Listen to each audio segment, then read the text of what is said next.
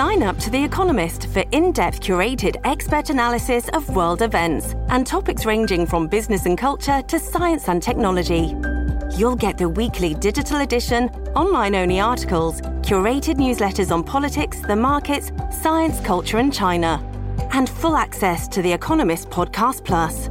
The Economist is independent journalism for independent thinking. Go to economist.com and get your first month free. Without the ones like you, who work tirelessly to keep things running, everything would suddenly stop. Hospitals, factories, schools, and power plants, they all depend on you.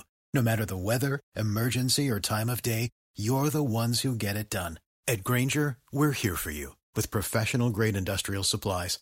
Count on real-time product availability and fast delivery. Call, click Grainger.com, or just stop by. Grainger, for the ones who get it done.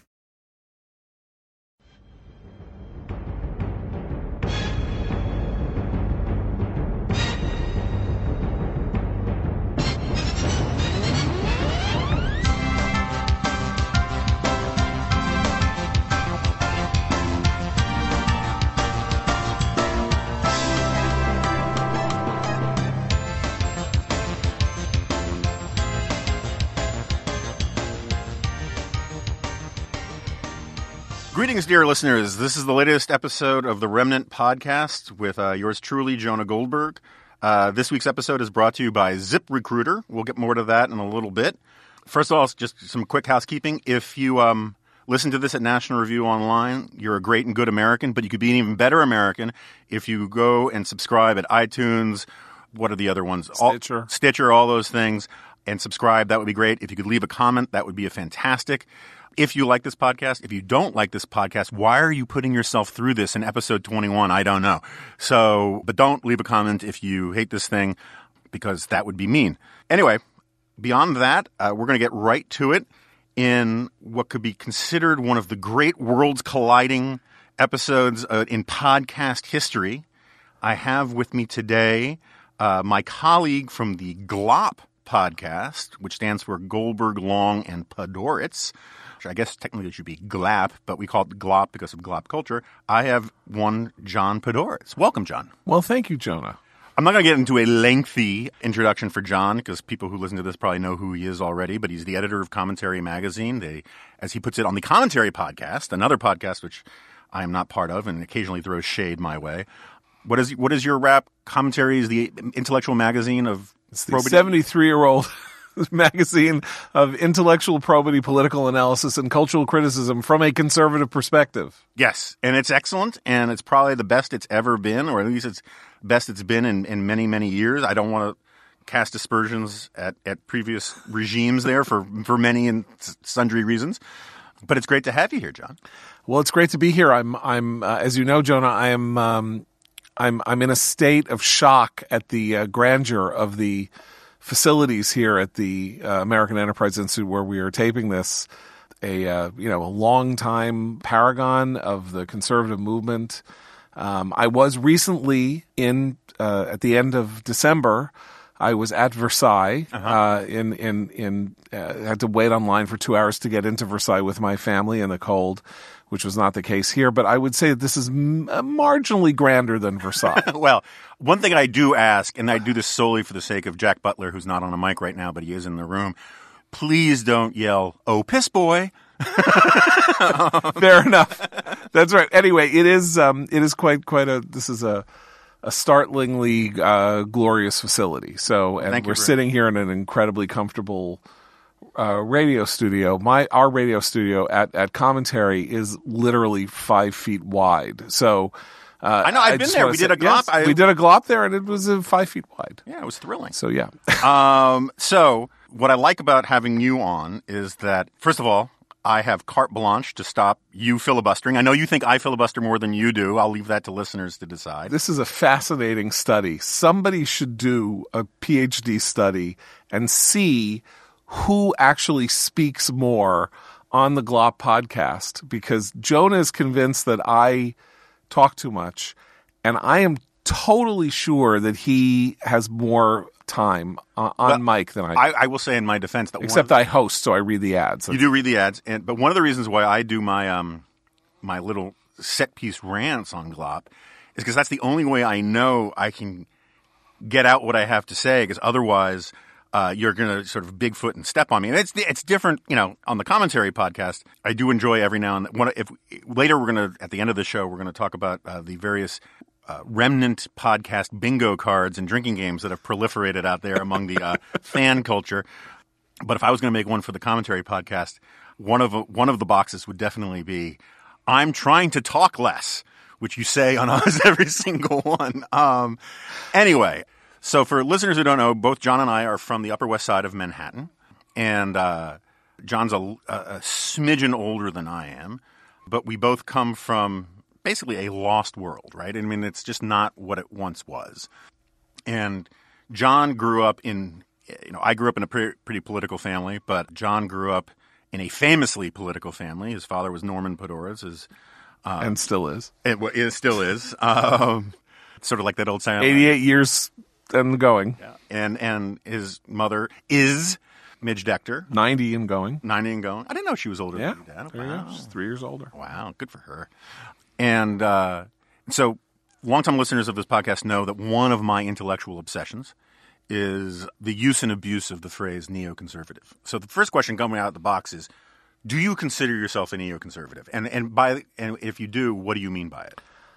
For many, many years, I objected to the term neoconservative to describe myself because it had a very specific meaning once, which is that it was former liberals who went right in the late 60s for various reasons. There are 4 or 5 different events that sort of events or political trends or ideological trends that led this group of people to move from either the moderate liberal to hard left and then move sort of to the center and then onward to the right. And I certainly was not part of that. I grew up as the child of, 2 prominent neoconservatives, but by the time I was 12 or 13 or something like that, my ideological predilections were basically what they are now. Right. So I don't really think that the term, to the extent that it's a descriptive term in intellectual history, which it is, it does not apply to me.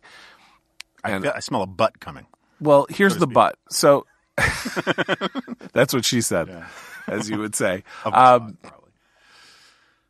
but is that there is a difference between the kind of conservatism that commentary, for example, embodies, or that where I've stood at commentary or the Weekly Standard, which I helped to start, or in my years at other places, that is somewhat different from the conservatism that is, say, embodied by the National Review and its history, or, sort of Reagan conservatism or something like that. It's a little hard to describe. A lot of it is that there is maybe a larger literary, I would say, cultural frame of reference that is not exactly the same. So the cultural reference, I think, of conservatism is often, when we use the term culture, we're referring to sort of social conservatism, that they embody a worldview that is often Christian or Catholic in nature, that views the world through a certain type of prism that is maybe somewhat suspicious of modernity or hostile to the effects of modernity on the culture.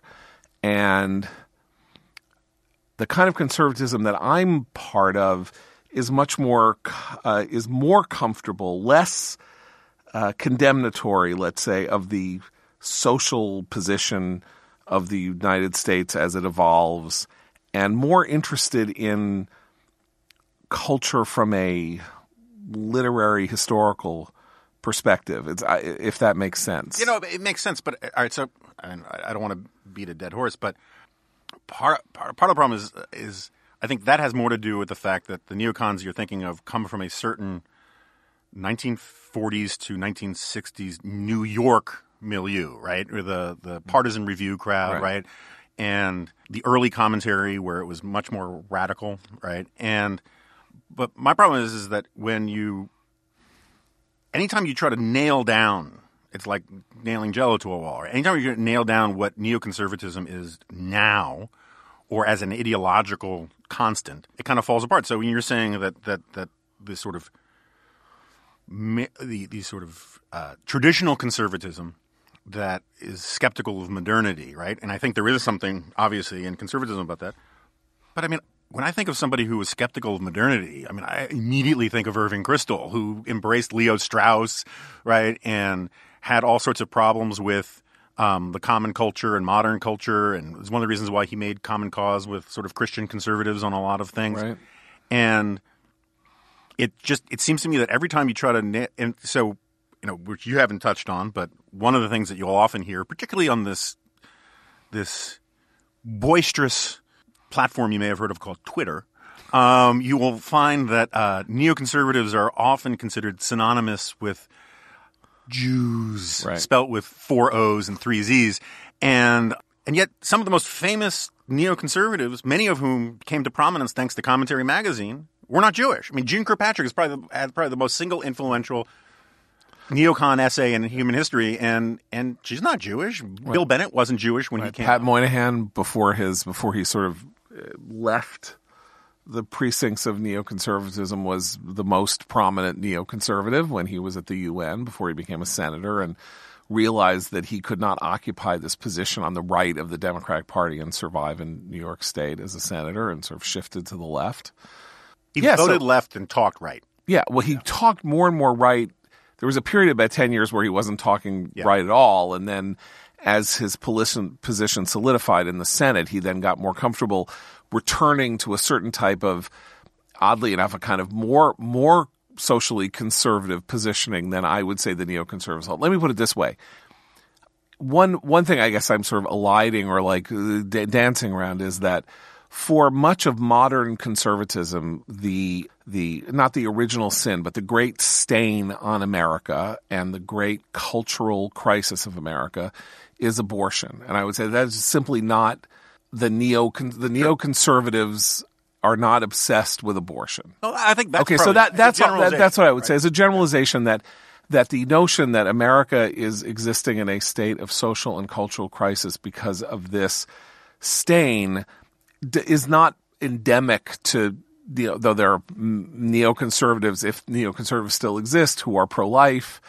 Father Newhouse was one of the original 4 considered in the Steinfeld's book, one of the archetypal neocons, and pretty sure that Father Newhouse was anti-abortion. Right? No, of course. But I'm just saying that's the weird part of this is that it's just not, the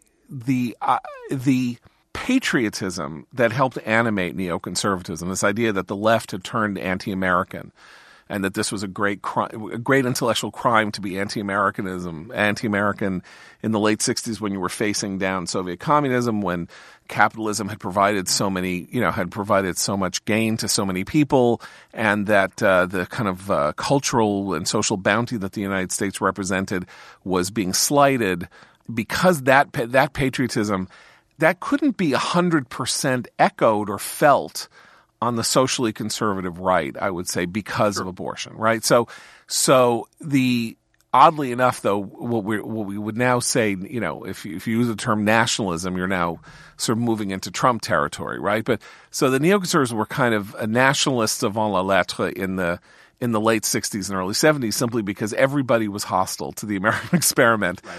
People on the right were hostile on the grounds that the country was, becoming a cesspool of immorality, and people on the left were hostile because they believed America was a force for evil in the world and retarding progressive growth and being imperialist and all of that. So I would say that neoconservatism is a term that describes something at a point in time. I'm now, as we stand in sort of 2016, 2017, 2018, and this, this period in which we're redefining all of these terms because the American political system took a turn that nobody knows. I think that there is still some kind of distinction between where I stand and where some more conservative people stand, which is to say, I'm worried that it's going to be very the extent to which people on the right decide that Donald Trump will further the political gains that they wish to see, that the intellectual side of conservatism will need to bend to the political power of the right and sort of be its handmaiden as opposed to standing somewhat apart. I don't know if it means that the neoconservatives, all 8 of us, are in a position where we're going to say, I'm sorry, but we don't follow, we don't cut our we don't trim our sails or cut our clothing to fit the political fashions of the moment. And I'm worried that a lot of conservatism may go in that direction. Well, you're on the right podcast for that sentiment. Right. But I don't know that that's neoconservative. That just may be just the question of whether or not being somewhat apart from the mainstream conservative movement is now going to be defined in this way, as where are you going to stand on the fact that while Donald Trump and his administration may do a lot of things that you support, that you don't want to be its handmaiden for various reasons, or you don't want to be, in its service for various reasons.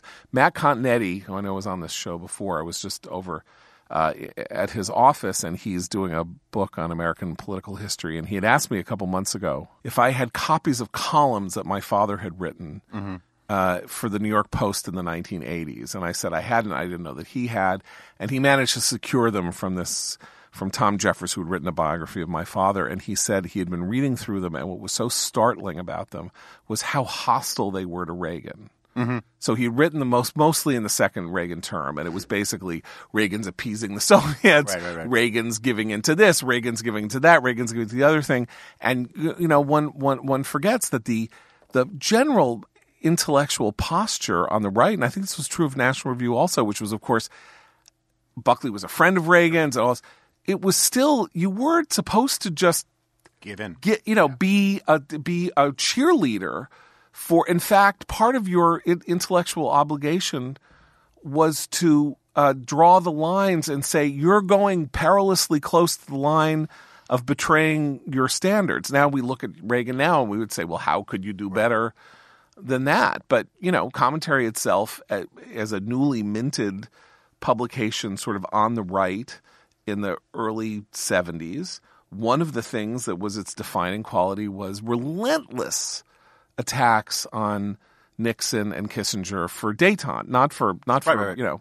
So I think that is the intellectual challenge, and I know you and I've talked about this a lot. I mean, the intellectual challenge of our time is remaining intellectually honest. Right. And so it's funny, at National Review we talk about our history, about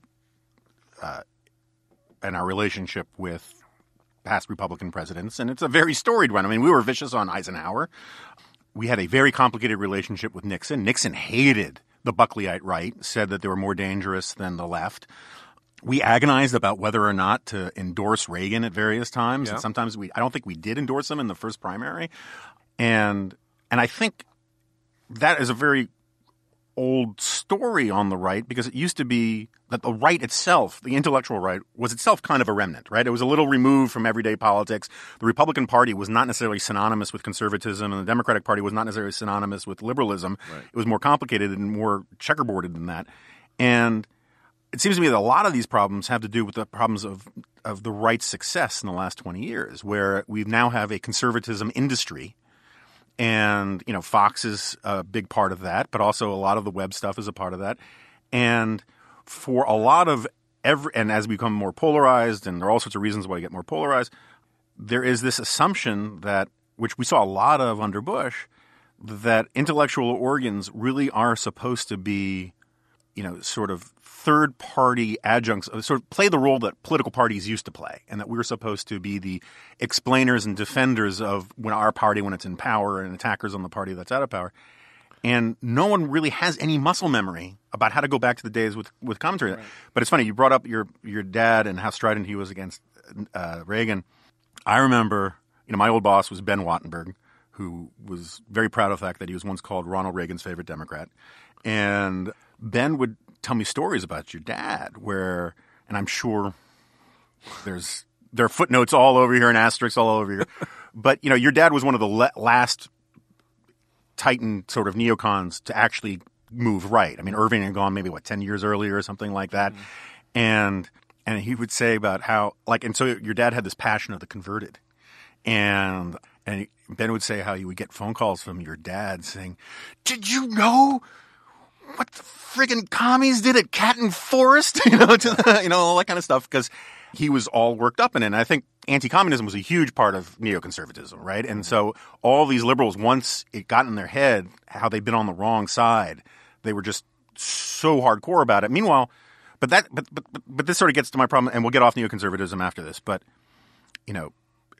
during the Gulf War period, during the Bush presidency, neoconservatism basically became synonymous with bagel-snarfing warmongers, right? That that neocons just wanted war. It was synonymous with hawk and all that kind of stuff. And the problem with that is, and it was so different from the National Review conservatism, which was so much, Barry Goldwater wanted to lob nukes through the Kremlin window, and our position in National Review wasn't containment, it was rollback. Yeah. So the idea that National Review wasn't hawkish on communism was always sort of ridiculous, right? And so my point about neoconservatism is that most of the founders, with the exception of William F. Buckley, were all basically former liberals. And, Irving gets all this crap, and Norman gets this crap for being, former liberals or socialists and all this kind of stuff. Yeah. Whittaker Chambers was a communist spy. Yeah. Max Eastman was one of Trotsky's best friends. You can go down this long list of the founders of National Review, and they were far more serious communists than Irving or anybody who gets labeled that way. Yeah, well, Irving and the first neocon. There's two not to get ridiculously hair splitting in the where else the but history here? Of the Franks. It's like reading some the Merovingian, the first Merovingians versus the second Merovingians. But so there was Important a generation of the first generation of neoconservatives who were Irving Kristol and Nathan Glazer and Daniel Bell. They were all college Trotskyists. They were college Trotskyists. Right. They were at City College. They were all together at City College, and they were all Trotskyists. My dad's 10 years younger. Right. So he was never a Trotskyist. He was never a communist. He was and the most, oddly, not to discuss the intellectual history of my father, but his book Making It, which is one of the great American autobiographies, was re-released last year, oddly, by New York Review of Books, which was a very strange juxtaposition. But I reread it. I hadn't read it in 25, 30 years, and I reread it. One of the great questions about Making It was why it was so hostilely received when it came out, because it was said it was vulgar, it was a vulgar celebration of American success and all this. And it's anything but, actually. It's quite rueful about what success might mean and what it means to pursue success, what it means about your character and all that. So it struck a weird note. So I reread the book, and it's very right-wing. That is the funny thing about Making It, which was written in 1967, before my father took this political turn, right, which happened really starting in the next year. But the book, the last part of the book, is all about how he finds discomfort in the way in which intellectuals, New York intellectuals, view the United States, which he thinks about which they are insufficiently grateful. Right. And so I thought, well, it was all there, and he didn't really know it was there. Right. But they knew it was there. Yeah. And they knew that he was coming at them at exactly the weakest point of their belief system. And they went after his jugular, and he was very hurt. He was sort of destroyed and all this. And so that journey, he was never anti-American. That was the secret. He was an immigrant kid for whom America was, unambiguously a wonderful thing. His parents spoke Yiddish. His father was a milkman. Just like John Kasich. Exactly. Father was a milkman. He ends up. Oh, sorry, mailman. Sorry. But he was a milkman. He ends up, a full scholarship at Columbia at 16. He goes to Cambridge. He goes in the army. He comes out. It's sort of like an unimaginable life. What a for country. A Jew. Right. Yeah. What a country. Yeah. And there are all these and as he tells it, all these quite much more highly born people, waspy people. He's at Huntington Hartford's resort in Jamaica and all of this, and they're all trashing America, And, and that's wrong. Right. What they're doing is wrong, and it's intellectually dishonest. So that's the other distinction is that there was a move from, hostility to, sort of communism to liberalism to anti-liberalism on the part of people like Irving in particular, less Glazer and Bell, who never really went the final step, or not real. They didn't go the final step. But the other case is that basically neoconservatism was dedicated to the proposition that the United States was the last great hope on earth, and that even if you believed that, say, abortion was a monumental sin, and that the legalization of it and the liberal abortion regime we had was a terrible thing, America was still the greatest country on earth, and you trash it at your peril, and you harm the future of democracy at your peril if you trash it, and all of that. And I think that's still true. The funny thing, just to finish on this point you made about the Iraq War and the bagel-snarfing right. warmongers? So Max Boot, for example, who wrote on our blog for a long time, writes for Commentary, has really gone kind of to the left in the Trump era as a never-Trumper, and kind of like taken this ideological journey away from the right because he's so horrified by Trump. To be fair to people like Max and Bob Kagan and other sort of neoconservative, they were advocates for the Iraq War, and they were as the war was going on, as the war was starting, they thought things were going to be a disaster because we didn't have enough troops, right? Because we weren't seriously pursuing victory in the right way, and that we weren't committing more troops to go into the Sunni areas and clean up and try to make sure, and that this was going to be very, very bad. So I've always thought that it was incredibly unjust that, though people defended the mission on moral grounds and practical grounds and ideological grounds and all of this, that practically speaking, the experts among the neoconservatives were very worried from about 2 weeks into the war that the post-war was going to be horribly mishandled, which it was, and that's a part of it that our old friend Ken Edelman said that this was just going to be a cakewalk, right. On a TV show once doesn't mean that was the governing doctrine of anybody on the right, including Bill Kristol, who also thought that there needed to be hundreds of thousands of more troops and all that. And nobody was triumphalist about that. We didn't put up the Mission Accomplished banner. Neither did National Review. I remember talking to Rich Lowry. He came back from a trip to Iraq, maybe early 2004. That's about right. And he called me and he said, we've wrecked this place. Yeah. It's rubble. Like the whole, this is, it's pretty horrible when you see what's going on there. Yeah. Like it's very discomforting. All right. Well, okay. On that, two things. One, on the previous point about what a country, right? I think Yuval Levin was the first person to put this idea in my head. I've basically come around to this position, and because you were part of the select few who've actually read my forthcoming book, you know this. I really think that conservatism at the end of the day just boils down to gratitude for how good we've got it, right? And what a great country this is. And I think that if you have gratitude for the country as it is, that starts you on a movement rightward in a lot of respects, or it did up until recently. And because the second you are grateful for what we've got, you actually want to conserve the good parts rather than just have this fundamental transformation or have this idea of making America great again, right? You have to actually like what we got. And I think that's sort of the essence of at least my kind of conservatism, which is not nationalism, but patriotism. Right. And the second point I want to make is that we have to express our gratitude towards our sponsors. And this week, and please stay tuned, because in the second half, we're going to talk about not more important, but more entertaining stuff like television in the 1970s and whatnot. This week's episode of The Remnant is brought to you by ZipRecruiter.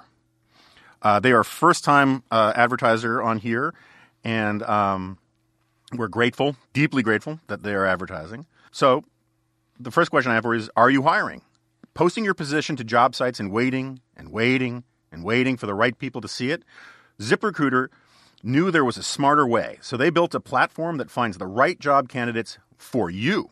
ZipRecruiter learns what you're looking for, identifies people with the right experience, and invites them to apply to your job.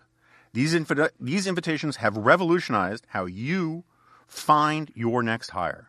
In fact, 80% of employers who post a job on ZipRecruiter get a quality candidate through the site in just one day. And ZipRecruiter does not stop there.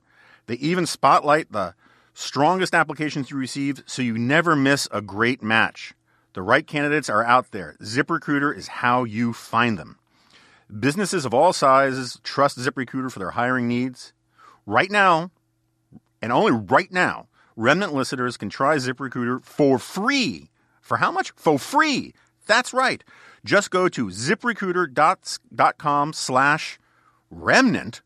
I don't know why it's not Dingo. It's supposed to be Remnant. I mean, it's supposed to be Dingo, but they say Remnant here. That's right. That's ZipRecruiter.com/remnant. ZipRecruiter.com/remnant. ZipRecruiter, the smartest way to hire. Okay, so one of the ironies of this turn rightward among the neocons is that it happened, particularly in your dad's area, in New York when it was at the absolute lowest state in human civilization, right? We both grew up in New York City in the 1970s. And while the city around us was becoming a bleak hellhole, I was mugged several times before I turned 12. 4 times for me. Yeah, and I had to walk 6 or 7 blocks out of my way to walk 2 blocks to my school because it was unsafe for me to cross Columbus and Amsterdam. But amidst the roving bands of marauders and all the rest that we had to put up with, there was some truly wonderful television and cinema. It is true. And so, first of all, what were your favorite TV shows of the 1970s? Well, we have common tastes in this area. I think we are both particularly enamored of The Odd Couple, a New York City sitcom, remarkable in the sense that it was a knockoff derivation, a knockoff derivative of a successful play and movie. And usually, when shows like that were made, they were sort of like the summer stock versions of the show or the movie, like with a second-rate cast, worse than the original cast and all that. And The Odd Couple was different because it took these characters off in a somewhat wildly different direction, since they were the movie take place over the space of about 3 weeks, and this is them living together sort of permanently. And this speaking of New York, like the great New York episodes of The Odd Couple, which are known to all New Yorkers, in part because it was a huge hit in syndication in New York on Channel 11, where it showed for like 20 years. The parking episode where it's what it's like to have a car in New York and trying to park it, which was sort of like 20 years later when Seinfeld did its famous episode where it's just them waiting in a lobby of a Chinese restaurant trying to get in. Right. Effectively, this was the originating episode of that, which is but also there was the Seinfeld where they had the black character who parked cars for a living. Yeah. It would move your car to the other side of the street for the street sweepers. That was based on a real guy. We used that guy when I was a kid. Yeah. So I'm saying, The Odd Couple had that one. Then there was the great then there was the great one where they're getting mugged all the time. They're on the subway and they have a terrible experience on the subway. But what's odd is if you go back to watch a lot of 70s television now, so much of it is all but unwatchable stylistically. Like it looks very primitive, particularly some of the biggest hits like All in the Family, which was on videotape, not film. And even Barney Miller, some other things, and you watch them, and they look like you're watching a play from the 1920s on scratchy tape. They're really something annoying. From Omnibus on CBS. It's just very annoying to the eye, and also camera pushes in on people's faces really close, and the dialogue, the soundtrack, there's too loud, the laughing and all of that. But The Odd Couple, I think, stands up, and a couple of other things stand up. But I love The Odd Couple. I loved Rockford Files was another great show. And then, of course, we all watched everything, whether we liked it or not. Right. I mean, the 4:30 movie for me was appointment television. Yes. And I'll have to look it up, the name of the flying turtle. Ghidra. Ghidra, yeah. Ghidra the Flying Turtle. Which was not made by the same studio that did Godzilla, by the way. It's very important. That's right. It was a knockoff studio. It was sort of like Marvel and DC. Like Ghidra was the DC. That's right. But he was sort of like the Batman of DC because it was like the one good character from the inferior product line. Right, yeah. And then the other thing I really loved back then were disaster movies. You had these like amazing... I mean, that really was the golden age. And it's funny. People talk about superhero movies and how amazing it is that A-list actors appear in superhero movies. Yeah. There were amazing actors who, I mean, like the Poseidon Adventure had something like 5 Oscar winners or something who were... No, I think the poster said like 14, but a lot of them were like behind the camera, but it was always like, watch 14 Oscar winners come together for... Poseidon Adventure was a very important movie to me in some ways because it opened up a moral dilemma. Uh-huh. So the moral dilemma was... Watch Poseidon. It was like, I think I was 10 years old, and I saw it at a movie theater on the Upper West Side, the Symphony, which is now sort of like a performance space. And the thing was, it was like, were you going to be one of the people who, when the ship is hit and turned over, or were you going to be one of the people who resourcefully kept calm and climbed up with the hip priest, played by Gene Hackman, climbed up the side of the ship, and you swam your way through this or that and like got up to the end? Or were you going to be one of the people who, when it hit, goes like this, ah! Because if you screamed, you were going to die. That's all. It was like wearing a red shirt in Star Trek. Exactly. Yeah, that's right. You were like, yeah, he's a friend of Jim's from the Academy. Like he's going to be dead. So if you remained calm, you were going to live. And if you screamed, you were going to die. So in my 10-year-old sensibility, this was like, who would I be? Who would I be in that situation? Would I be the brave one or would I be the one who screamed? And I never, I really hoped that I would be the brave and resourceful one, but I couldn't really be sure. Yeah, I'm not going to speculate on that. But one of the best things about the 1970s, which I grew up watching all of that stuff, and was I also grew up, both the local and even the national, film critic types were sort of much more sort of idiosyncratic. I mean, who's the guy who looked like he had, not Rex Reed, was it Rex Reed? The guy who had like oily, dark hair, sort of seemed like a matinee idol gay guy. Well, there was Rex Reed. Uh-huh. He was one. There was like, in New York, there was this very sardonic, like cynical, creepy guy named Stuart Klein. Who looked like Woody Allen. Yeah, and he would be like, yeah, I just saw a movie. It's called The Godfather. Like that. Yeah. Maybe you want to see it. I don't know. They did have these weird. It wasn't this kind of cheerful. I always remembered him because he said he saw the Dune movie towards the end of his career, and he says, "Dune looks like it was shot through a soiled diaper." And then he ended his review saying, "Dune is dung." But the dashboard saint, the god of all these things, was of course Gene Shalit. Gene Shalit, who I just love dearly, and it would be great to hear like reviews from people like Gene Shalit of. Like things like the Poseidon Adventure. I was dorking around on YouTube looking for it, and I just couldn't find it. But what? I'm like, what's that? Oh my gosh, Gene Shalit just walked in. God, Gene Shalit. Hello, Mr. Shalit. The Poseidon Adventure. On a New Year's Eve cruise, passengers have their world turned upside down when a giant wave flips their ship. Talk about dancing on the ceiling. One moment, they're toasting in the new year, and the next, they're just toast. Poor Stella Stevens. More like Stella Doro, breadsticks. But a small group tries making their way out. Ernest Borgnine is a part of this wild bunch. He blames the death of his wife on Gene Hackman, but should he really be unforgiven? The clock is ticking once the ship goes belly up. Speaking of belly up, Shelley Winters delivers a great performance. When she died, I thought Roddy McDowall was going to go ape. I loved hearing John Podhoretz talk about this movie. Talk about audio commentary. Anyway, the Poseidon Adventure will have you head over heels.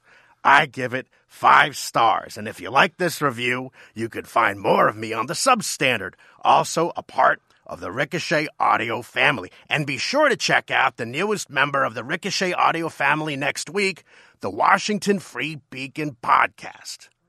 I also do birthdays, bar mitzvahs, and weddings. Bye-bye.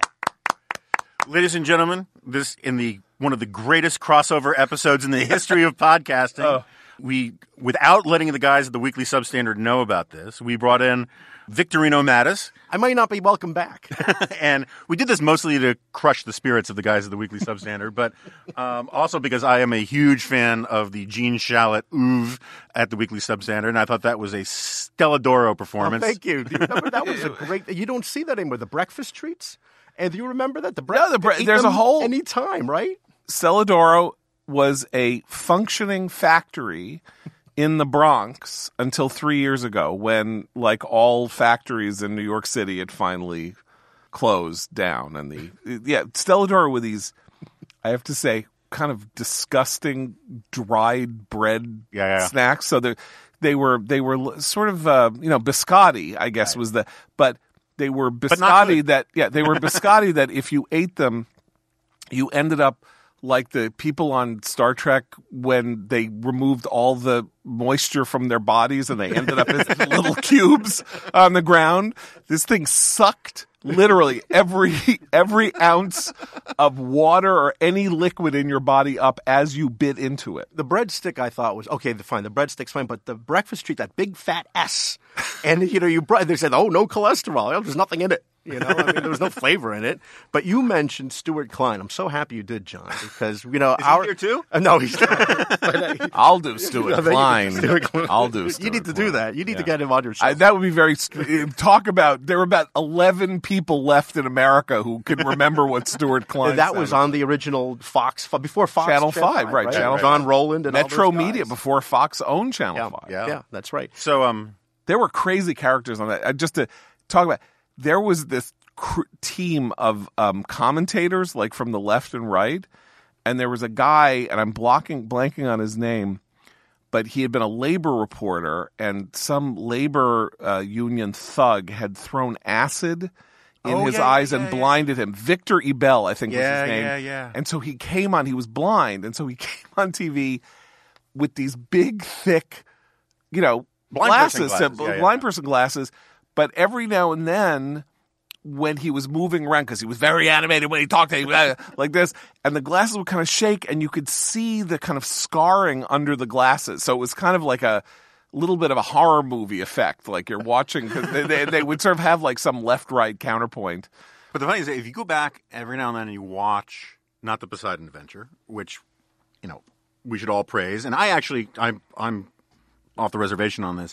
I actually like the sequel too, with Telly Savalas and the Beyond the Poseidon. Yeah, Was it another cruise ship? No, it's the same one. It turned out they were transporting uranium. Yeah, and so these terrorists, led by Telly Savalas, were going in to get it. And Michael Caine was Michael Caine. Michael Caine was doing the salvage operation, and Right. Telly Savalas was the head terrorist. And he wanted to keep Telly Savalas wanted the uranium, right. And Michael Caine was just looking for like the stuff in the safe. Right. It was right. It was sort of like, I think it's where they got the idea for the Titanic. And without terrorists though. But if you go back and you watch some of the late 70s, early 80s movies like Turk 182, or what was the one where John Ritter was a superhero? Something hero. Yeah, and he didn't. He thought he was a superhero, but he wasn't. It was something. Almost a hero. Yes. Yeah, and it was just because he played some comic book character at birthdays and bar mitzvahs or something, and then he starts to stop a crime, and then he takes it on himself to become a hero, and he rallies the spirit of New York, which was still, going through the gutter. But in all those movies, you'll get Hero at Large. Thank you, Jack. You'll get these cameos from the local New York. Like Gabe Pressman probably did 30 movies in the 70s and 80s, and it's the only place you'll have any sort of reminder that they existed. But back on the disaster movie thing, Towering Inferno had one of the greatest. It was the cannonball run of Oscar winners, right? I mean, it was Towering Inferno was like that was like the summit. That was when. Sort of like the moment when suddenly every movie star was on TV. That was like the moment where the two stars of Towering Inferno were Steve McQueen and Paul Newman. Yeah, and Fred Astaire was in it too. But in the same movie, they were easily the two of the three biggest stars in motion pictures at the time. And one wonders at the hell that must have been gone through when they tried to figure out who was going to be on top of who on the poster. Yeah. Is it parallel? Do they have their names on each side of the building? Something like that. But the Towering Inferno has one of my favorite lines. I'm Glop, where we often talk about Earthquake because Rob Long loves the movie Earthquake. And we love Walter Matthau's cameo, uncredited cameo in it. That's right. But he loves Earthquake, so we talk about because it has some hilarious lines in it. But there is a hilarious line in the Towering Inferno when this rich couple is like trapped on above the fire or something like that, and the wife says to her husband, I don't know what's going to happen to poor Deanna, our daughter, because she doesn't even know where the key to the safety deposit box is. I'm going to totally break precedent here because I never interrupt the actual interview, but I looked up the Towering Inferno poster, and they are parallel on the poster, except Paul Newman is like, I don't know, a quarter of an inch higher. You can see a slight difference. Okay, but Jack, do you know what that means? That was basically 3 weeks of hostile 8-hour-a-day negotiations where Paul Newman started out 2 inches higher and down every day until his agent said he is not doing this movie unless his name is a little higher than Steve McQueen's. You can bet that, buddy. And then they threw in another $1 million or something like that. The other great one cast like that is almost insane, which isn't a disaster movie, is A Bridge Too Far. Yeah. Richard Attenborough movie about about Market Garden. Right, and that movie, I has 12 Oscar winners. Yeah, it has literally everyone in it. Yeah, and it has Hopkins, like every British actor. And then it has and sort of in the middle, there is Robert Redford, then really the biggest star in motion pictures, and he is rowing a canoe or something, a boat across the river, going like this: "Hail Mary, full of grace. Hail Mary, full of grace. Hail," and that's his entire part. Is him saying the Hail Mary while he's rowing across a river, and I'm sure they paid him $5 million for that or something for 5 days. See, work. what I forgot to do, and I apologize to the listeners because I think it would have worked better, is when we went from Gene Shalit to Vic, I wanted to go, it's podcasting's Victorino Matters, because that used to be a thing on TV. And it was weird. I completely had forgotten about it. And then my daughter, when she was much younger, was really into Scooby-Doo. And there was this episode where I was watching with her. I was like looking at my phone while she was watching, and the Dream Machine is going down some road.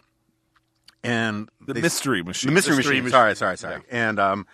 And there's a car that's pulled over, and someone's leaned over trying to fix the engine, whatever.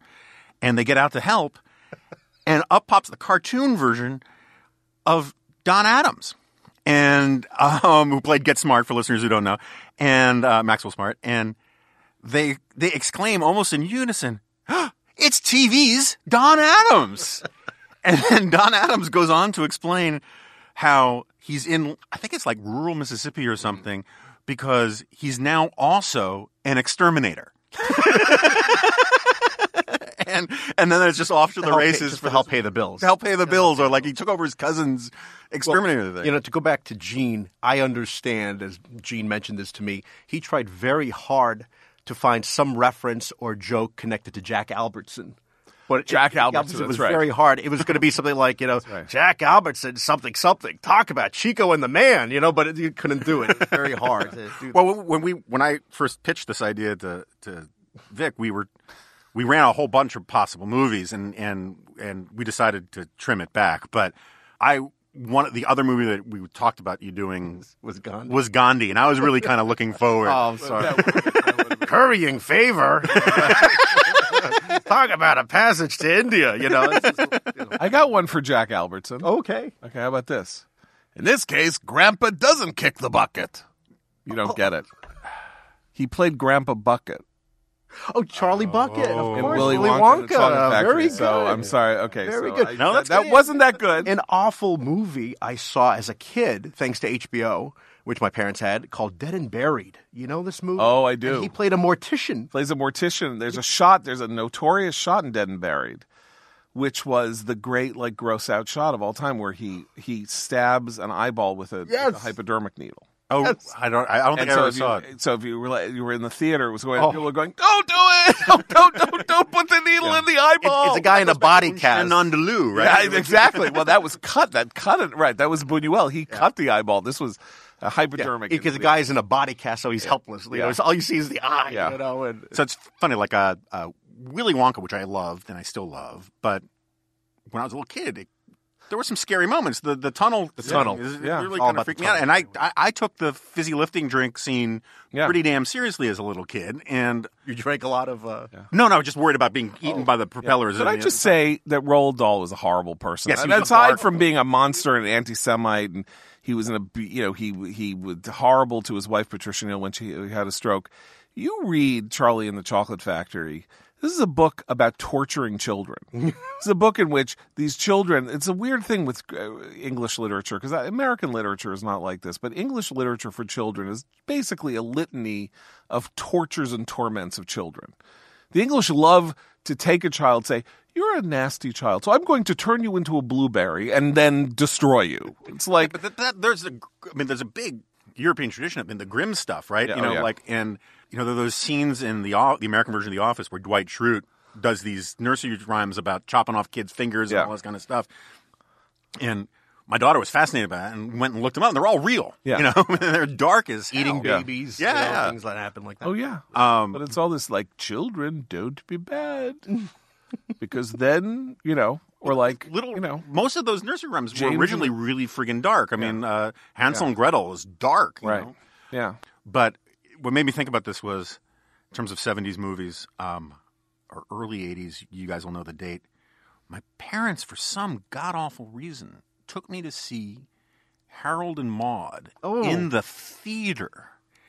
And that... Awkward. Yes. And they immediately regretted it. And to this day, I can't rewatch it because I'm just terrified of all of it. I wanted to ask, John, did you see The Poseidon Adventure in the theater? Oh, yeah. Sure. Was there Sense-Around? 11 or no? Sense-Around was That came out with Earthquake. Yeah, which I did have the Sense-Around. Yeah. It was kind of awesome. Yeah, all Sense-Around was like a bass line, was like a loud bass line. Right, they basically turned a speaker onto the floor. Yeah. And turned the bass way up. Right, so go like that. No, Was that I mean, the I first saw... movie? Do you remember like the first movie in the theater as when you were... I remember the first movie I remember seeing, oddly enough, was with Roddy McDowall. Oh. It was called Bullwhip Griffin. This is a family podcast. It is actually called Bullwhip Griffin, and I just want to point out that it was 20 years before Mapplethorpe, so you can't put Roddy McDowall and Mapplethorpe and the Bullwhip together, though I'm sure you could have at any point in Roddy's life. Wasn't he also in Caligula? He wasn't Caligula. Yeah, so that's but what so I think Bullwhip my Griffin mind is was about an English butler who goes to be somebody's butler in 19th century Arizona, and he gets off the train, and then it turns out that the guy's not there, and he has to deal with bad guys. It was, I think, one of those horrible Disney comedies of the mid-'60s when Disney, if you wanted to torture children, you would have a birthday party, and everybody would go to see one of these horrible Disney comedies, and the kids would all start throwing popcorn on the screen because even they knew it was like the computer wore tennis shoes. That was I remember that. That was with Kurt Russell. That was one. So that's the first movie that I remember. The first movie that I remember loving that sort of turned me into a movie fan was Flubber? Patton. Oh, in the theater. In the theater Yeah. was Patton, which somehow, and I think I was 9. And I don't know why it did this to me, but it gripped me, and I was, my kids, I have a 13-year-old, I've never seen a movie as adult, even now, I've never seen a movie as adult as Patton, let's say, certainly not in a movie theater. That's simply a movie about grown-ups and, a war and things going on in a war. But that was the movie that but I got taken to these awful, giant, dead musicals. That was a big thing of the late 60s when I was, like my kids, 7, 8. You would go see Chitty Chitty Bang Bang. Which had some horrible, dark stuff in it. Very too. dark, but also just boring and horrible. Extremely long. Yeah. And Hello Dolly, which was horrible and extremely long, and Paint Your Wagon, which was horrible and extremely long. And this is like what killed the musical for 30 years because what happened was Sound of Music came out. It was the second most successful movie ever made. So it was like, make any musical into a 3-hour movie. Yeah. Make Camelot, which is agonizingly bad. Just do it, and then it'll all be great. And so, basically everybody's like, a musical, get this away from me. I don't want to see it. We talked about this on Glop a little bit, but West Side Story deserves some of the blame too. Yeah. I tried to rewatch that recently. And just no, it's hard. It's absolutely horrible. When you talk about the sitcoms from the 70s that you like, and obviously The Odd Couple holds, I mean, it's still enjoyable to this day. Is anything from Gary Marshall watchable now from his 70s? I don't know. It's a good question. I assume that what is striking about TV then is that TV was so much the dominant medium that a flop show had twice the audience of a hit show now, right? So all these terms. And oddly enough, it's like they didn't care about quality, or they didn't. They had a completely different understanding of what that meant. So, my experience, once in the last 10 years, I saw an episode of Happy Days. Now, Happy Days wasn't good, even when it was a big hit. Like, I don't think it was very good. No one thought it was. No one. The golden age of Happy Days was when I was a kid, and I liked Happy Days. No, you loved Happy Days. But I'm saying no one would have said, boy, this is a really good show. This is just a terrific show. I mean, maybe it's not for you, but it's a terrific show. It was sort of labored and unfun, but I mean, I watched it, and it was a little like watching a Christmas pageant with your kids in it, or like the audience watching in the studio, because it's like, oh, it's Ralph Malph, and there's a huge ovation when Ralph Malph comes on, and like everybody freezes in place so that Donnie Most can like go, like wave at the camera, and then it's like, why, it's Potsy, and then there's a huge, and then it's always like, when are we going to go to Al's? And merely the mention of Al's, there's no pace to it, because it's just maybe Fonzie's going to kiss her. Ooh. Yeah, well, like the audience is like half of the show. It's also funny that I'm not sure in this Me Too moment that some of Fonzie's stuff would play very well. Oh my God. And I can't even. But I have to say, two things about Happy Days. One, the episode where Richie and the Fonz try to build the self-esteem of Richie's cousin by giving him something special about himself, and they convince him. And keep on, all these characters are like in their late 20s and supposed to be teenagers, right? And they convince him that because he's got fast hands, like he caught a fly or something, that he can beat the world record for stacking coins on his elbow and then flipping his arm forward and catching the coins. And that episode came out when I was, I think, first grade, maybe second grade, something like that. The next day, there were just pennies flying all across my grade school, because every guy who just wanted to do that. And to this day, I still can do it, because they watched it. They all watched it. Everybody watched it. What else would you ABC watch? On a Tuesday or whatever it was. You know what I remember from Happy Days that I always thought at the time was a great, gripping episode was the fire at Arnold's. Oh. Remember who was heartbreak? Yes. You remember who was to blame? Was it Chachi? Yes. Yeah. He left the grease thing on. He forgot to turn off the burners. Right. And if they'd sent him to jail, he never would have molested Nicole Eggert. I want to say. And he never would have endorsed Donald Trump. That's right. That's true. He was blown away. Oh, sorry. Gene just came back in. It's amazing. No, I don't know. But there is this weird quality of these shows that, you remember them and they mean a lot to you, and then you don't want to revisit them too much, right? Because they just won't have that. The most hilarious thing about Happy Days, though, I have to say, the most hilarious thing is the fact that this shrimpy little Jewish kid from Yale plays the street tough Arthur Fonzarelli. Yeah. And he got that role because of Lords of Flatbush, right? And that's how they cast him. But he's 5'2". I mean, one of the reasons why he wore the boots, right? Because his great role before Fonzie, aside from Lords of Flatbush, was he was on this episode of the Mary Tyler Moore Show. Mary Tyler Moore, one of the great running gags on Mary Tyler Moore is that she always had terrible parties. Right. her parties were always terrible. So this was like the first party, and like Rhoda brings this guy over to the party because she feels sorry for him because he just got fired, and it's Henry Winkler. And then she keeps introducing him to people, and she says, this is Joe. And they say, how are you, Joe? And he's like, I just got fired. Like his only line of dialogue in the show is, I just got fired. And then he like takes a plate of food and he goes and he sits in a corner by himself and he sort of eats the plate of food. And that was the real Henry Winkler. Right. Like not this, this shrimpy Jewish guy who was like the kid who was going to beat everybody up. Yeah. That is pretty hilarious. And who had mystical powers on by the end, he really had, he fought... He was a superhero. He fought Mork and a holly tacker to a draw, which was huge. Yeah. One of the great spin-off episodes, of all time. In fact, I was cross with the Weekly Substandard guys at some point, a month or two ago. You had an extended conversation about... And I texted John about it.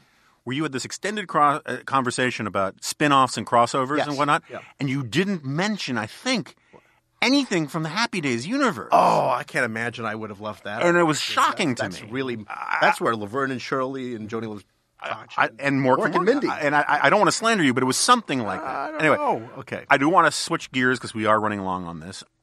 I made a mistake on Twitter. I have to be more specific. One of the mistakes I recently made on Twitter was we were talking about... being on Twitter. It was being on Twitter, right. Yeah, so it's sort of like the second you find yourself in a Tijuana brothel, you should leave. All subsequent mistakes are downstream of the initial mistake of being there in the first place. So, okay, stipulated. But we were talking about great TV detectives, and I said I'm going to come out with a definitive list of great TV detectives on Monday. We're recording this on Thursday. Said list has not been comprised. This is just like Trump's in 2 weeks fake news awards that were going to come on Monday and then they never happened. Like this is more declinism. So we're not going to hash out here in real time the definitive list.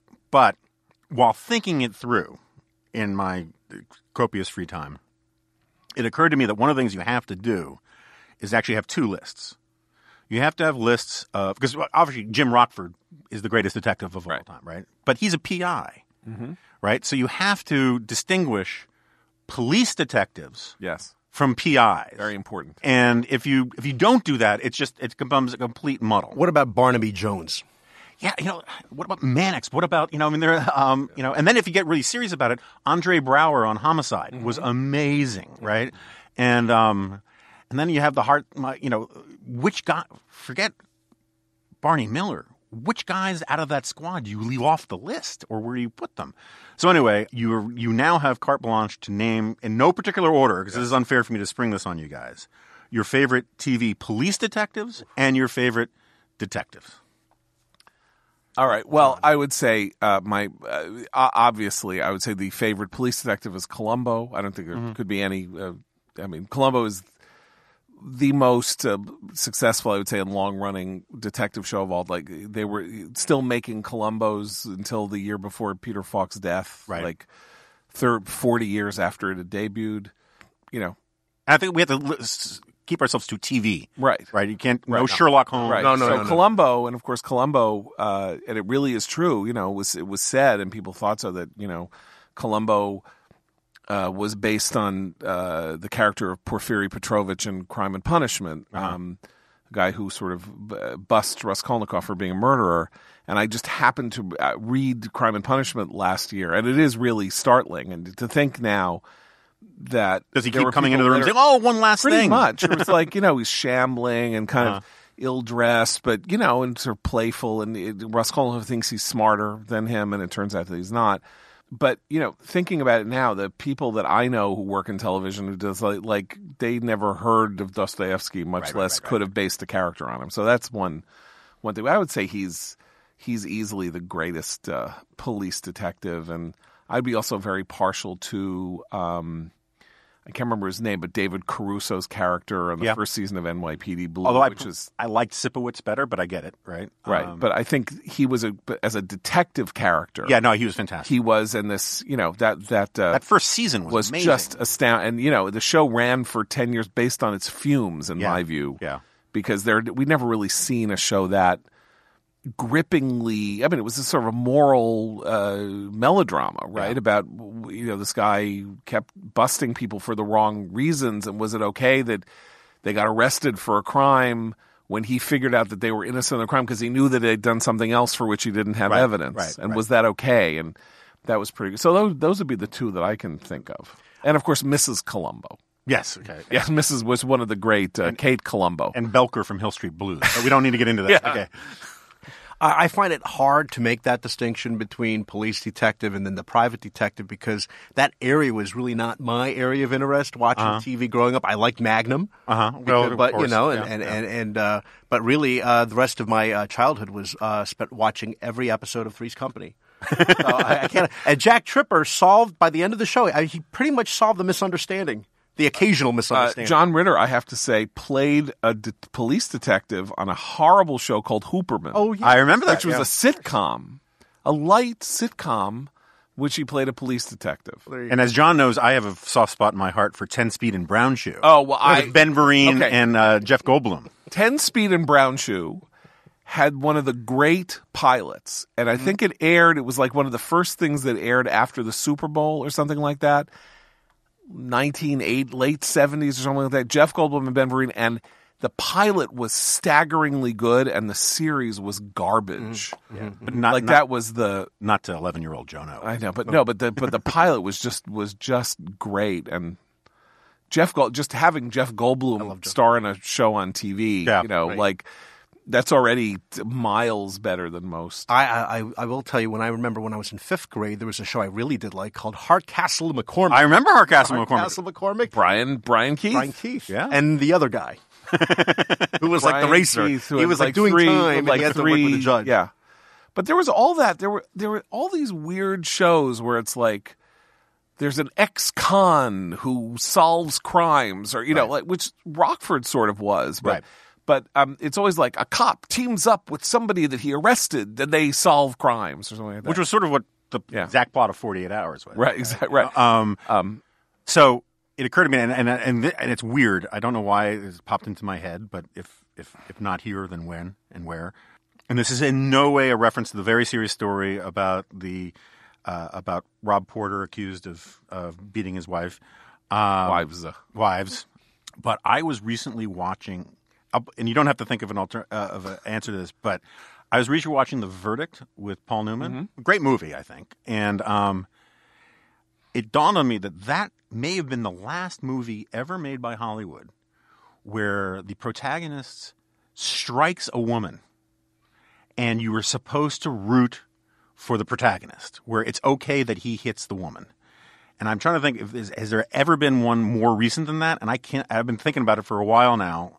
It's easier to go backwards. Like, I immediately think of Michael Corleone in Part 2 with Kay after she talks about the abortion. Right. But I can't think of anyone after that. Well, but this gets into the whole neocon, traditional conservative thing. Right. Was he right to hit Kay? Yeah. Right. I'm not gonna touch that one. I'm just throwing that out there. Yeah. I cannot. It's a very interesting question. Yeah. I can think of sort of jokey stuff. Sure. Like, The Adventures of Ford Fairlane with Andrew Dice Clay, though I don't know if he actually hits a woman, but it's a safe bet. Yeah, exactly. There's, of course, Quentin Tarantino, as we now know, seriatim choking women in Kill Bill and in Inglourious Bastards himself personally. But The Verdict is interesting because it's a very left-wing movie by a left-wing director, written by David Mamet, who is now like the most right-wing person on earth. And it's a movie about evil insurance company, or, evil law firms and evil insurance company. And the wayward Catholic Church. And the wayward Catholic Church, that's right. And so it would be interesting to know what Mamet himself thinks of The Verdict now, 35 years later. I mean, you're right, it's definitely a pro-trial lawyer movie, which... Yeah. but it's a much better one than any of that Grisham garbage. Right? Yeah. I read a book by Sidney Lumet who directed it, and I remember its sort of detail of it, which is that it is a movie from which they banned it. The color, this is one of the ways in which movies are incredibly artificial, even when they look like they're not artificial. So there is no blue in the verdict. They removed the color blue from the verdict. He liked to do that. He did it in Dog Day Afternoon, apparently. He didn't want the color blue. And so there's one moment where you see the sky and it's blue, but other than that, the color blue is nowhere to be seen. So that you can control the environment such, and this is before special effects, that you can basically remove an entire primary color from the color palette of a movie. That's good trivia. That's better than the last woman punched in a movie. No, the last woman punched in a movie is much better. much better. All right, well, I could do this for a while longer. But I would just say this other thing about the verdict, which is interesting, because I wrote about Paul Newman when he died. And the interesting thing about Paul Newman is that he was always playing these morally compromised or problematic. He's an alcoholic in the verdict. He's like a wife beater, girlfriend beater in HUD, barn burner in The Long Hot Summer. He's always like playing a morally compromised person. And he was the perfect person to play a morally compromised person, because you looked at him and you're like, oh, he's so nice. He's just he's so much fun to watch. He's so cute. And he's basically so good looking. He's basically Jesus in which? Spacing. No Man Can Eat 50 Eggs. Cool Hand Luke, right. Cool Hand Luke, right. Yeah. But so he's a prisoner in that and the other thing.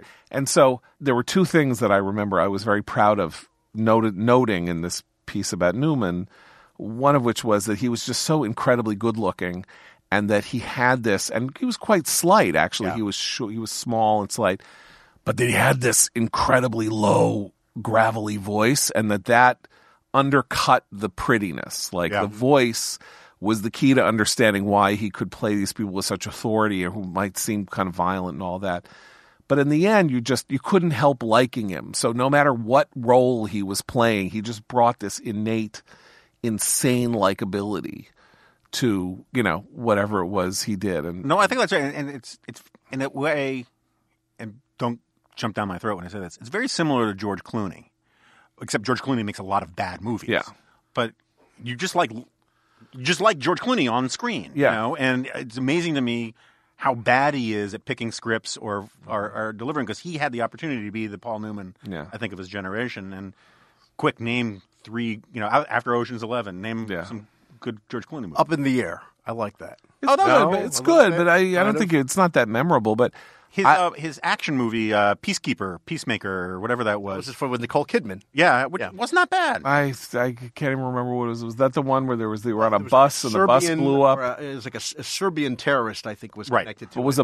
Did a bus blow up? Quite possibly. No, you're thinking of... No. But it's not the bus that blows up after 55 miles. No, not that one. You're thinking of the Interpreter. No, you're thinking something or other. The Denzel Washington movie, which was the most anti-Islamic terrorism movie. The Siege. The Siege that Hollywood ever made. That's right. Because it came out before 9/11. That's right. Remember, I think Moravchik wrote about it in commentary, and about how you could never the left wouldn't let you make that movie afterwards, because then you're actually worried about Islamic terrorism, so it would be bigoted to do it. Yeah. True Lies. Yeah, True Lies is another one. True Lies is, Although I have to say, I watched True Lies on a plane 6 months ago, and it is so horribly misogynistic. Yeah. It is. What he does to his wife in that is disgusting. Is vile. The movie is, honestly, the movie, and we at the time it was like, oh, there's so much fun, lively, light-spirited, comic action adventure movie, and it's like, I was so disgusted by it. Sitting on a plane watching it, I couldn't believe. I was like, how did I not notice this then? Schwarzenegger punches Tia Carrera in that. Oh, there you go. So there you go. Jamie Lee Curtis does. Yes, maybe that's going on. Yeah. But one of the other great outrages of that movie, of course, was the Metro at Georgetown Park. That still hasn't happened yet. Oh, but but that's also the best one. That's No Way Out. No Way Out is the best fake Washington geography. That's right. Look, in terms of, for listeners who don't understand, and I want to congratulate John, because one of John's quirks on his own podcast is to constantly explain things that don't need to be explained to the listening audience. Like the ne plus ultra of this was when we did a special with Sonny Bunch, a special Game of Thrones podcast. And John kept stopping to say, okay, now Dany Targaryen, we have to explain to the listeners who Dany Targaryen, and it's like no one who's listening to this needs the explanation about any of the Game of Thrones. I thought they did because I was listening while we were doing that podcast, and I didn't understand half of what you guys were saying, and I've read all the books and seen every episode of the show. That's fine, but okay. But anyway, so one of the things in Washington that and New York that people like to do a lot, and I'm sure it's sort of like in L.A., you watch the 24, the TV series, right? And you see someone get from downtown out to Burbank in 4 minutes, to defuse a bomb. Continuity problems where people go from one place to another place in a movie in ways that are physically impossible. And No Way Out is the most famous one, right? Where you go from Georgetown to Pentagon City right? Without ever getting any conveyance of any kind. Yeah. He ran over that bridge to Roslyn so fast to get on the metro. Yeah. Although this actually shows up on the Remnant bingo card. What's that? Well, I'm going to talk about this after you guys leave. Okay. But in The Warriors, there's a terrible continuity problem where they get from 96th Street to 14th Street. No, to 72nd Street by the Papaya King without ever actually getting on the subway. Right. Well, my favorite, actually, this is a real weird Upper West Side thing, which is so minor that you can barely stand it. But there's the movie called The Goodbye Girl, which was a huge hit in the mid-'70s. Richard Dreyfuss won an Oscar for it, and it's about people living on the Upper West Side. And there's a scene where two people are in. I think they're in a horse-drawn carriage or something, going up Broadway, or they're in a car or something like that. And the scene goes on for 5 minutes, and as you're looking through the window, they're on 83rd Street, then they're on 72nd Street, then they're on 96th Street, then they're on 78th Street, because they're just driving around doing the scene over and over again, then taking the best moments and, cutting them together, which is totally normal. But they were like, when I saw it, and I saw it on the Upper West Side in a movie theater, everyone's going, oh, come on. What? The only other story, and then I'll finish with this, is I went to see You've Got Mail. Remember You've Got Mail? Yeah. Okay, so You've Got Mail, also a movie set on the Upper West Side. So there is a scene in You've Got Mail. We're sitting on the Upper West Side in a theater called the Lincoln Square on 68th and Broadway. And we're in auditorium number 1. And so to get into auditorium number 1, you hand in your ticket, you turn right, you go into the theater, and you sit down. Because there are 12 auditoriums, something like that. And so in the middle of You've Got Mail, Meg Ryan and her boyfriend, Greg Kinnear, walk into the Lincoln Square Theater, hand their tickets, walk through, turn right into the auditorium that we are all in, go in and sit down. And the audience bursts into wild applause. Something could only have happened in that at that moment. Nobody else would have cared. It meant people were like, "Oh my God, is that? What is that? She's gonna come in," and then it was like, "Yay!"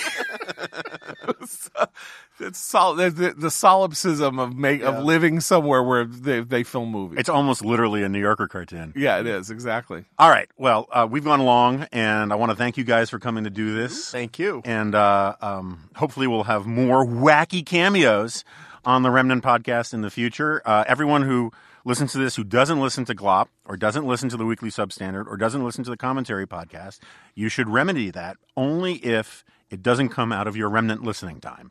But otherwise, they're great podcasts, and these are great guys, and thank you for coming, guys. Well, thank you very much. I'm really happy to be on your Nice Niche podcast. It's really a nice little podcast you have here, and I'm really, speaking as someone who has a much larger, much more impressive, much more popular podcast than you. I'm really happy to come down and visit you here in your tidy little precinct. Speaking of solipsism, if only there were some objective metrics to back up these bald-faced claims and lies. I don't think we live in a new era in which I don't need metrics, because the ground game is in our hearts, Jonah. The metrics are in our hearts. Our fans, of course, the substandard fans, are the ones who will kill themselves if we tell them to. They'll actually do it. So we have the most dedicated, I would say that. I see. So the popularity was in your hearts all along. That's right. The Commentary magazine podcast listeners will,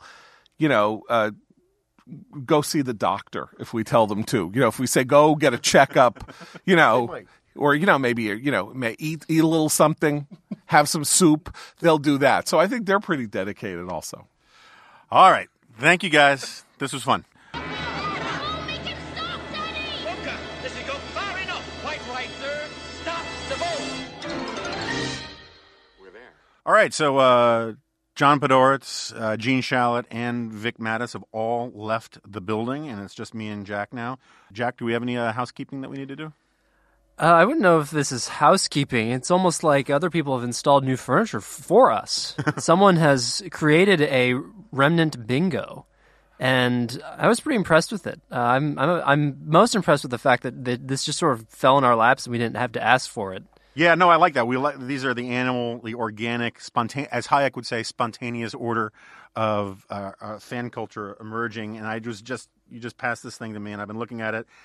And I like it. We will post it on the Twitter feed, which is at Jonah Remnant on Twitter. But there's some problems with it. I'll just read some of these. I mean, obviously, Jack Butler's ball gag deserves to be on here. But as long as it's not on me.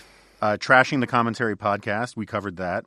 I very rarely talk about not knowing how to buy pants. That's what other people do because they think it's original and clever, and for the reference, it never is. References to previous books, I guess that's fair. Alaska references and/or zombies, fair. But speaking of fair, it says here, the lovely Jessica. I never say the lovely Jessica, though she is lovely. I refer to her and have for now 17 years as the fair Jessica. Yeah, the creator, people have already sufficiently pilloried the creator of this bingo for that mistake on Twitter. And he is remorseful. And Pippa, Dingo, William F. Buckley Jr., these are all fine. I don't mention the couch that much. Maybe I should. I should mention more German words, but that's some here. Sidney Blumenthal.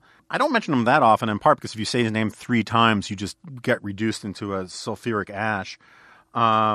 We better keep count then. George Nash book, that's fair. Tripping.com, love them as an advertiser, but, we have other advertisers. Ben Sass is a guest. He has not been a guest on this podcast for, 15 episodes or something. Right? Yeah, he's been off Twitter, too. He's Twitter fasting for whatever reason. Maybe he's on a 3-state killing spree. I would like to. I think the tripping.com is tripping.com just a square on there in itself. I think you should replace that score with making a drug joke about tripping.com. Yeah, that's fair. That would be a good one. Rank punditry is fair. It has demi-Jew from the Upper West Side, but obviously I actually say pseudo-intellectual demi-Jew from the Upper West Side. Talking about booze, totally fair. Bigfoot erotica, okay, but I think that as an artifact of remnant podcast fandom, it's a good first start, but it could use more refining. But I do want to sort of mention something, and this is in the realm of just pure self-aggrandizing promotion for this podcast.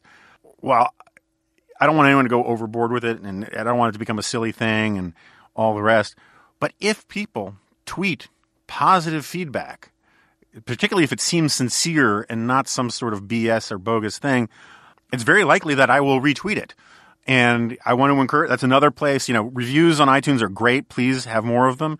But if you like this podcast and you follow me on Twitter, or you follow our now totally self-aware Twitter feed at Jonah Remnant on Twitter, and you have some feedback, comments, questions, concerns, and you want to maybe get retweeted into my 280,000 followers, maybe say something on there. I'll just be mercenary about it. And it's much likelier that the Remnant Podcast Twitter account will retweet you than that Jonah will. I mean, Jonah's pretty good at it, but the Remnant Podcast Twitter account exists solely to promote the show. That's right. I will skim the cream of the retweets from the Remnant Twitter feed and do that because the whole point of this is to become the Mobutu Sese Seko of podcasting. And as those of you who don't know, Mobutu Sese Seko, his full name is translated into English as the all-conquering rooster who breathes fire in his wake and destroys all his enemies or something like that. Yeah. We'll skip the Greg Zawicki, who's a follower or a listener, remnant drinking game for another time because we're really running along with all of this. Is there anything else that we need to get at? So the creator of the bingo, I found his name, but I'm not sure if I'll pronounce it correctly. So sorry, Alex Murisanu, if I butchered that. But we appreciate your efforts on this podcast's behalf. We do. And one last thing, I've been plugging my forthcoming book, The Suicide of the West, on in the G File. And it's translated into a bunch of pre-orders, which I'm very grateful for. If you're listening to this and don't read the G File, and you're inclined to buy my book, You are a great and noble person, and I am eternally grateful for you. One of the reasons why I agreed to do this podcast was I thought it would be a useful platform to help promote the book. And I want to sort of just say that since you get this for free, if you figure every podcast you listen to is worth 75 cents and you're not inclined to visit one of our sponsors, which you should, you've already basically gotten the cover price of the book, covered for this. So again, it's on Amazon. You can see my new author photo where I'm at my cigar shop smoking a cigar at Amazon. And thanks very much. Anything else, Jack? I can't think of anything, really. All right, so we'll be back next week with another exciting, maybe we'll have another cameo from some other great figure from the past. Little known secret, we've had Marcel Marceau here many times. You just haven't heard him. But that's neither here nor there. And thanks again for listening.